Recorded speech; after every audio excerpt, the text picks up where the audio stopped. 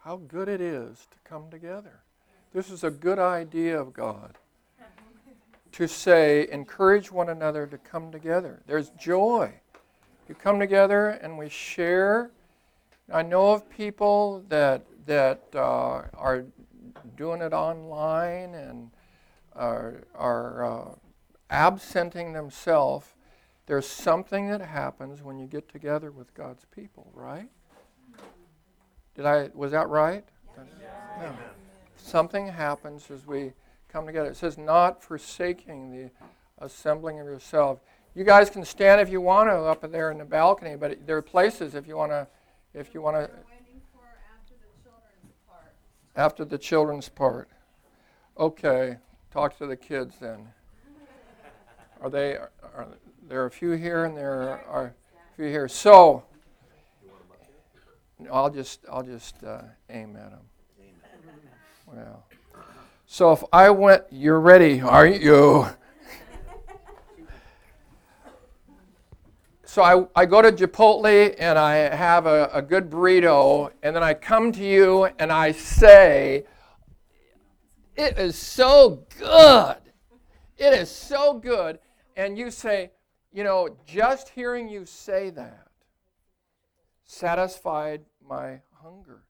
And I don't need to eat now because I think I've tasted what you just talked about. Can you do that? Is that possible? Can you hear somebody? No, it doesn't really work that way, does it?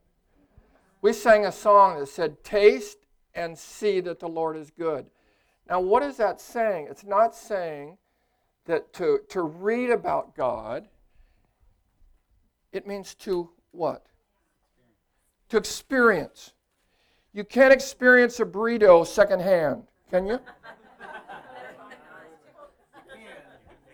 Does it work? Ethan, can you experience a burrito secondhand? I mean, by just somebody talking about it? What do you think, Tim? You can?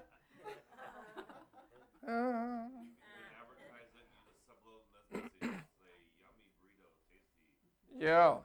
I wouldn't pay $6 to hear somebody talk about it. I think I'd want to chomp down. Oh, taste and see that the burrito is good. We're not going to sing about it. But that's what we're talking about today, the experience of a good God. Thanks for picking those good songs.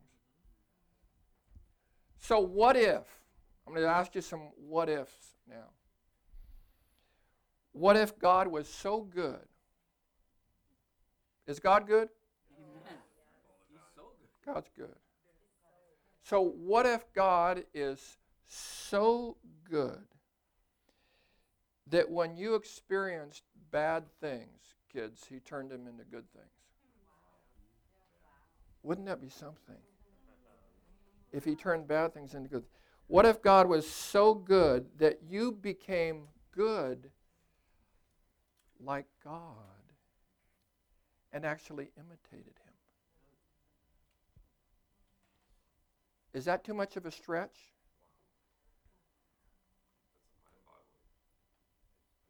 He says, imitate me. He said, be imitators of God as beloved children. What if God was so good that you received so much from him and from his goodness that when you came to pray, all you could do was say, thank you, thank you, thank you, thank you, thank you. Anybody ever find that from time to time where you start to pray and you can't even get to the request?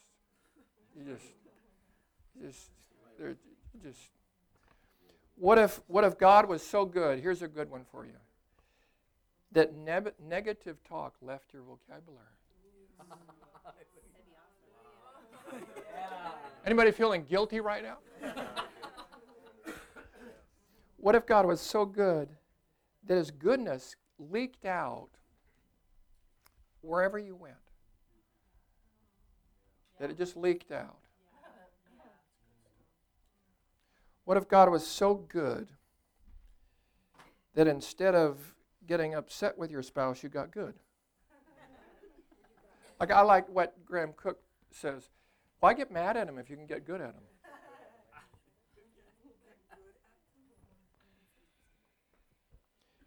What if God was so good that we learned to soak our problems in His goodness? Now, here's my question. Am I in dreamland today as I say these things? Am I just saying some things that really cannot be grounded in the truth? Listen to what Paul said. Paul got a revelation of God's goodness. That's what I'm talking to you about. I'm talking about the goodness of God today. And I want a revelation of God's goodness because Paul got it. And this is what he said. He said, now, excuse me, now to Him who is able to do, and they tried to put it in words, and it was hard for him, so it's translated different ways. One translation says immeasurably, one says exceeding abundantly, above all, thank you, above all that we can ask or imagine, beyond what we can imagine, according to the power that is at work within us. So you play host to the triune God. Incredible as that sounds. You're the host of the triune God. And here this God is ready to do incredible things for all of you. For you kids, I hope you dream a lot about your future. You dream about what it could be like. But mostly you dream about what you could do with God and God with you. Okay, let's send them on their way with a prayer. Bless you kids. Go for it. The psalmist said, "Oh, taste," finish it, "see that the Lord is good." So do you want to read the menu or taste the meal? There were those, Jesus said of those, you search the Scripture, for in them you think that you have eternal life. These are those that testify of me. So the written word reveals the living God, and that's what we're after. Thank God for the book. It's real, it's alive, it's living. Thank God for the living Christ who is revealed in the book, who is good. And when we talk about good, we're talking about good in the absolute sense, not in the comparative sense. Because if I said he is a good basketball player, I'd say what I'm saying is he's better than average. He's not the best, but he's good. When we say God is good, we're saying God is good in the absolute sense, meaning that there's absolute perfection. And so if God is good, everything about Him is good. Every word about Him is good. Every word can be trusted. Every action can be trusted. We cannot find fault in Him. If you find yourself at times getting angry with God, we can understand. But God is above. He'll respond to it. He'll understand it. But there's some misperception because God is good and He is always good. So we taste and see of God's goodness. The prodigal left home. Had he tasted of his own father's goodness at that time?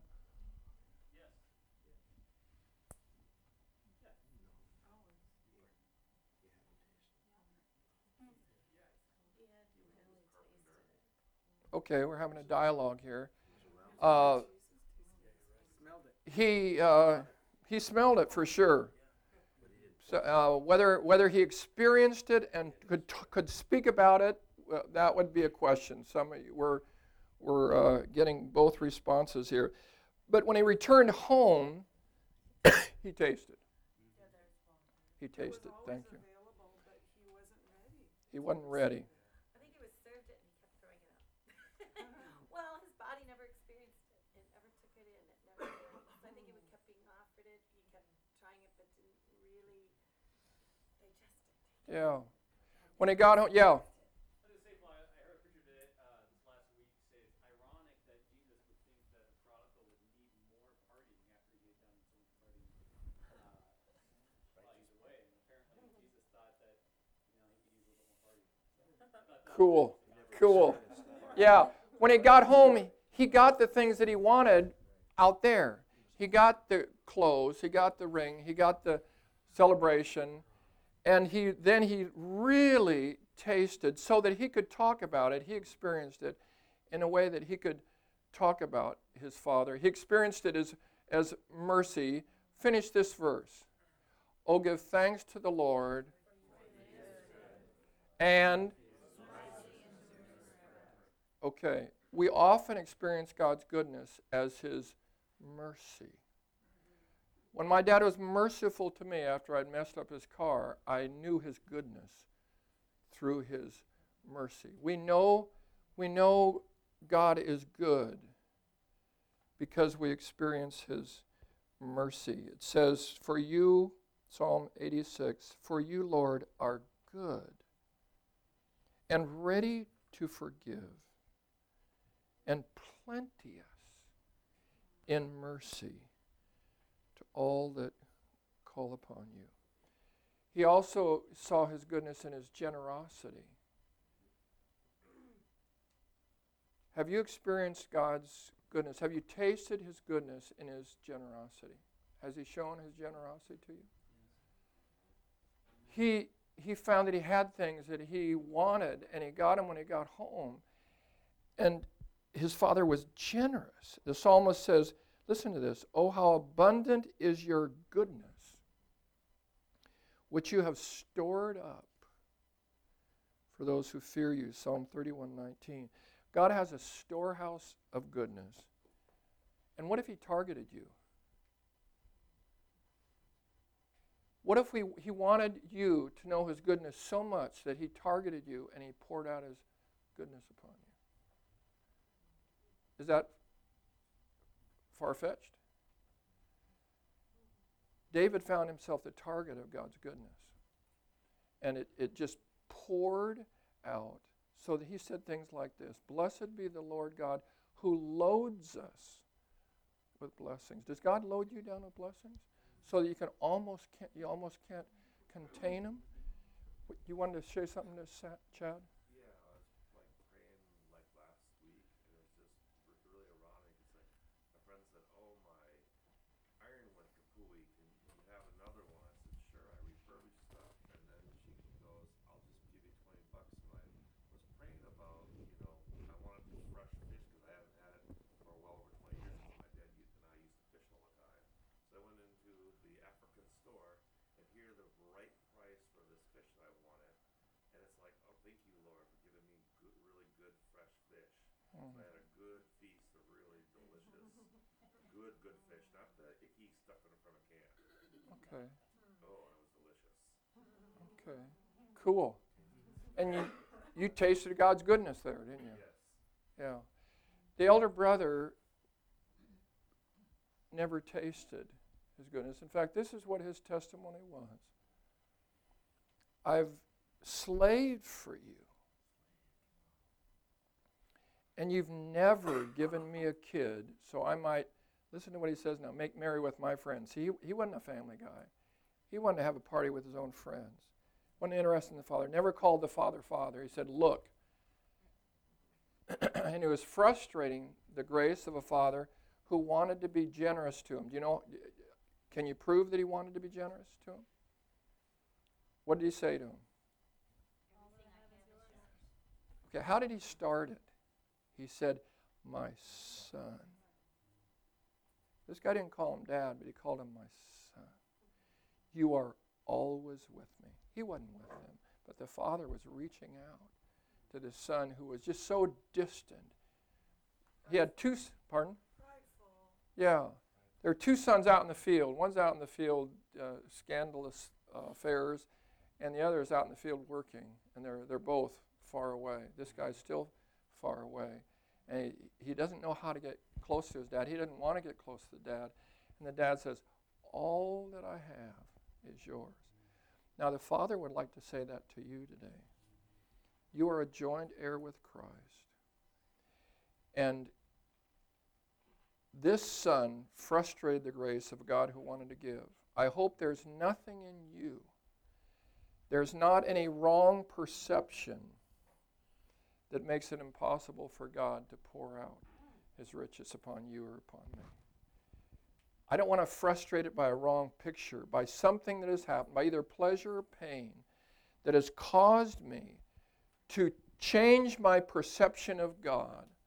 As the elder brother changed his picture of his father, he had a picture of a father who was not generous, who was stingy. And if your picture of God is stingy, you will not see his goodness, guaranteed. But if you picture him, you see him, you know him, and you start experiencing him as generous, then you're going to be like the prodigal, holding your hands out, and you're going to say, it's keep coming. I don't know. I can't get it. He keeps pouring it out. I don't deserve. There it is right there. See, there's no entitlement. I'm not entitled to any of this. It's just that he is good because he is good because he is good, and he just pours it out. That's who he is. That's how he operates. And my need is to understand the passion of God's goodness. That out of his storehouse, he loves to give his children. How many of you parents know it? It's fun to give your kids gifts. It's fun to give your grandkids gifts. You want to pour it out. It has nothing to do with them, simply because of your relationship. Every good and perfect gift comes down from the Father of lights. I hope I don't get to heaven and the Father say, here are some things that I wanted to give you, but you weren't ready to receive them. I want to get them now. I want to receive the gifts that God has for me. Jesus said, he wanted to let us know, fear not, little flock. He's telling us about his Father. It is the Father's good pleasure. In other words, he likes to do it, to give you the kingdom, everything.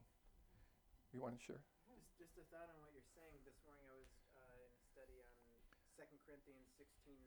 For the eyes of the Lord move to and fro throughout the earth, that he may strongly support those whose hearts are completely his. And what I was reading was talking about how God isn't needy. It's not that he needs to do this, but that he's aggressive in wanting to do what you're talking about. He is aggressive. He follows us around. Listen to this verse that you've said before, but listen to it. Surely goodness and mercy. Goodness and mercy. What will they do? God's tracking you down like a hound dog. He's after you. He's going after you because he wants to give it to you. And he wants you to be overwhelmed by his goodness so that it spills out on other people. I did something this morning, never done it before, but I looked up all the scriptures in the New Testament about goodness as it relates to works. And I found a long list. I was surprised at how long a list. God wants me to be good at works, to do good works. And I'll send this out to you. There are about 20 passages here. I'll just read a few of them. We are to overcome evil with good. We are to abound in every good work. We are to do good to all, especially to the household of faith. We are created to do good works. We're to be fruitful in every good work. Paul's benediction is that God would strengthen us in every good work and word. So how do we get that? How do we become good like that? There's only one way. It can't be manufactured in us. That's what Adam and Eve wanted. They wanted good without God. And they got good without God. When you get good without God, good becomes God, and you don't need God. You don't need the cross. Did you follow that? Goodness is not innate. Goodness comes because we're connected to a good God. And when we're connected to him and we're receiving of his goodness, something happens inside of us, and we have the ability to impart goodness to others. Then we do good works. And you can do good works. You know how to do it. You know how to give cookies to your neighbor that comes, that's new to town and that's looking for a place. You are good at good works. Say that. I am good at good works. We can do good works. Our job with regard to the world is not to tell them how bad they are. They know. Some of them know. It's to overcome that with good. To be so marinating in the goodness of God that it is released in our life, like perfume. Paul talks about the perfume, the fragrance of Christians, that there's a goodness that we just carry. We can almost not help it. We're good because our God is good. I'm thankful, glad for what you said today. The world is a bad place. And yet, our job is to overturn that. We've got a virus. We've got a virus, and that virus can spread. And that virus is the goodness of God. And that's what God is passionate about. He's passionate about his own goodness. So I'm going to finish up here, and then we're going to bring you into a small group. Dad, do you want to say, yesterday, do you want to talk about what I was praying about? Well, that Moose died. Yeah, a wonderful friend of ours, one who opened his home, his cabin up on the North Shore. We'll be going there next week. We'll be gone. He opened up his home to the project, Harvest Project.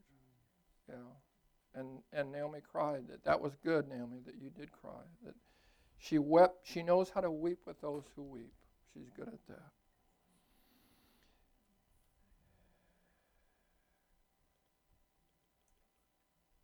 Listen to what David said. I would have despaired unless I had seen the goodness of the Lord in the land of the living. He came to experience the goodness of the Lord, and it kept him from despairing. That's Psalm 27. The goodness of God can keep us from discouragement. I hope it can keep us from depression. I would have despaired, but I came into the goodness of God, and it tracked me down.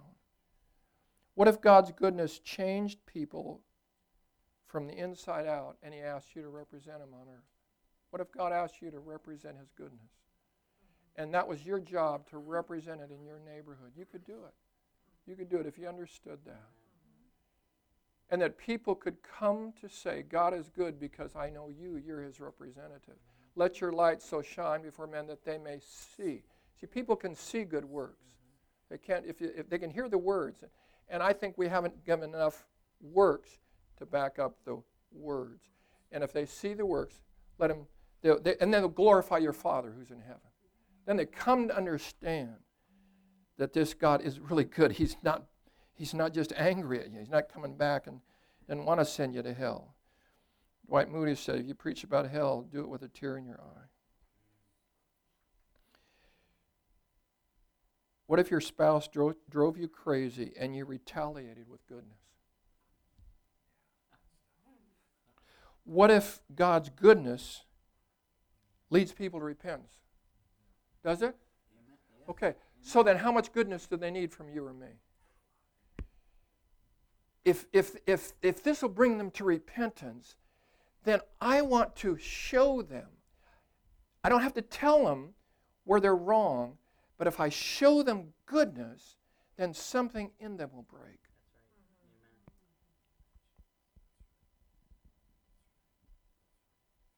What if with every trial you opened the storehouse and God's goodness came? I'm speaking today about things that I've experienced in part, but I want to walk in this. Don't you? Amen. Don't you want to walk in the goodness of God? Don't you want to have so many? God wants to bless his people. Someone said it today, so that the word can get out. It's Psalm 67. How does it go? He blesses us so that we can bless them. Then the nations hear. Then those who are killing their infants and throwing them in the river to appease an angry God will turn around because they find out God is not angry. He's good. He's kind. He's loving. He wants your children to be with you. He wants them to know him, how good and how wonderful he is. And so it's our responsibility to project the goodness and the kindness of God. Now, is this impossible? Listen to this. Paul says, what no eye has seen, what no ear has heard, nor the heart of man conceived, God has revealed to us by the Holy Spirit. Hallelujah. And so you were right when you said that, Bob. We need the Holy Spirit working in us, the Holy Spirit producing in us. I'll tell you, I'm not this good. God can do it in me. I know God can do it in me. Is there enough goodness to go around? Well, the psalmist said, the earth is full of the goodness of the Lord. So we can find it. And I'll just close with this. Jeremiah said, this is wonderful. Jeremiah 32. I will make an everlasting covenant with them. I will never stop doing good to them. And I will rejoice in doing them good. So not only does God give us goodness, but it makes him happy when he does it. He will rejoice as he gives goodness to you. So how is he going to show it to you in the days ahead? What's he going to do for you to say to you, this is how good I am. I'm going to prove to you that I'm good. And I'm going to show it. I'd just like us to pause here and pray, and then we'll break up into small groups, and I'll give you 3 questions to ask. I preached on this because I am convinced that I need it, I desire it, I want to walk in this way. I want to walk in a way so that I go places. There are encounters, and I'm open. I think you know me. When I go places, I speak words often. I connect with people with words. I want to get better with the works. With letting people see how good God is, as I'm his representative and you're his representative, that they see it and they believe. I believe in God now because I see it in you. So, Father, would you be so good as to give us a revelation of your goodness. Give us a passion for who you are and your character to the point where we're convinced beyond any shadow of any doubt that you are overwhelmingly good. Disabuse us of those thoughts. This is about me. This is about my failures. This is about my struggles. I had to say that to a young lady from another country a couple weeks ago who thought that it wasn't connecting for her. And I said, it's not about you. It's about God's plan. He's doing something good. He's doing something good in your life. He's putting things together. Just keep waiting on him and trusting in him. Don't let your heart change in your outlook of God, because it had. She had a skewed picture of God. And I say to you this morning, don't let your picture change of what God is like, because the Bible is clear. God is good. And so, Father, we confess our faulty image. I pray that you'd correct any lenses this morning so that we can see you with clarity, so that we can receive what you have to give us, not simply for ourselves, but so that a needy world can come to understand that God is good. I will make an everlasting covenant with them. I will never stop doing good to them, and I will rejoice in doing them good. Amen.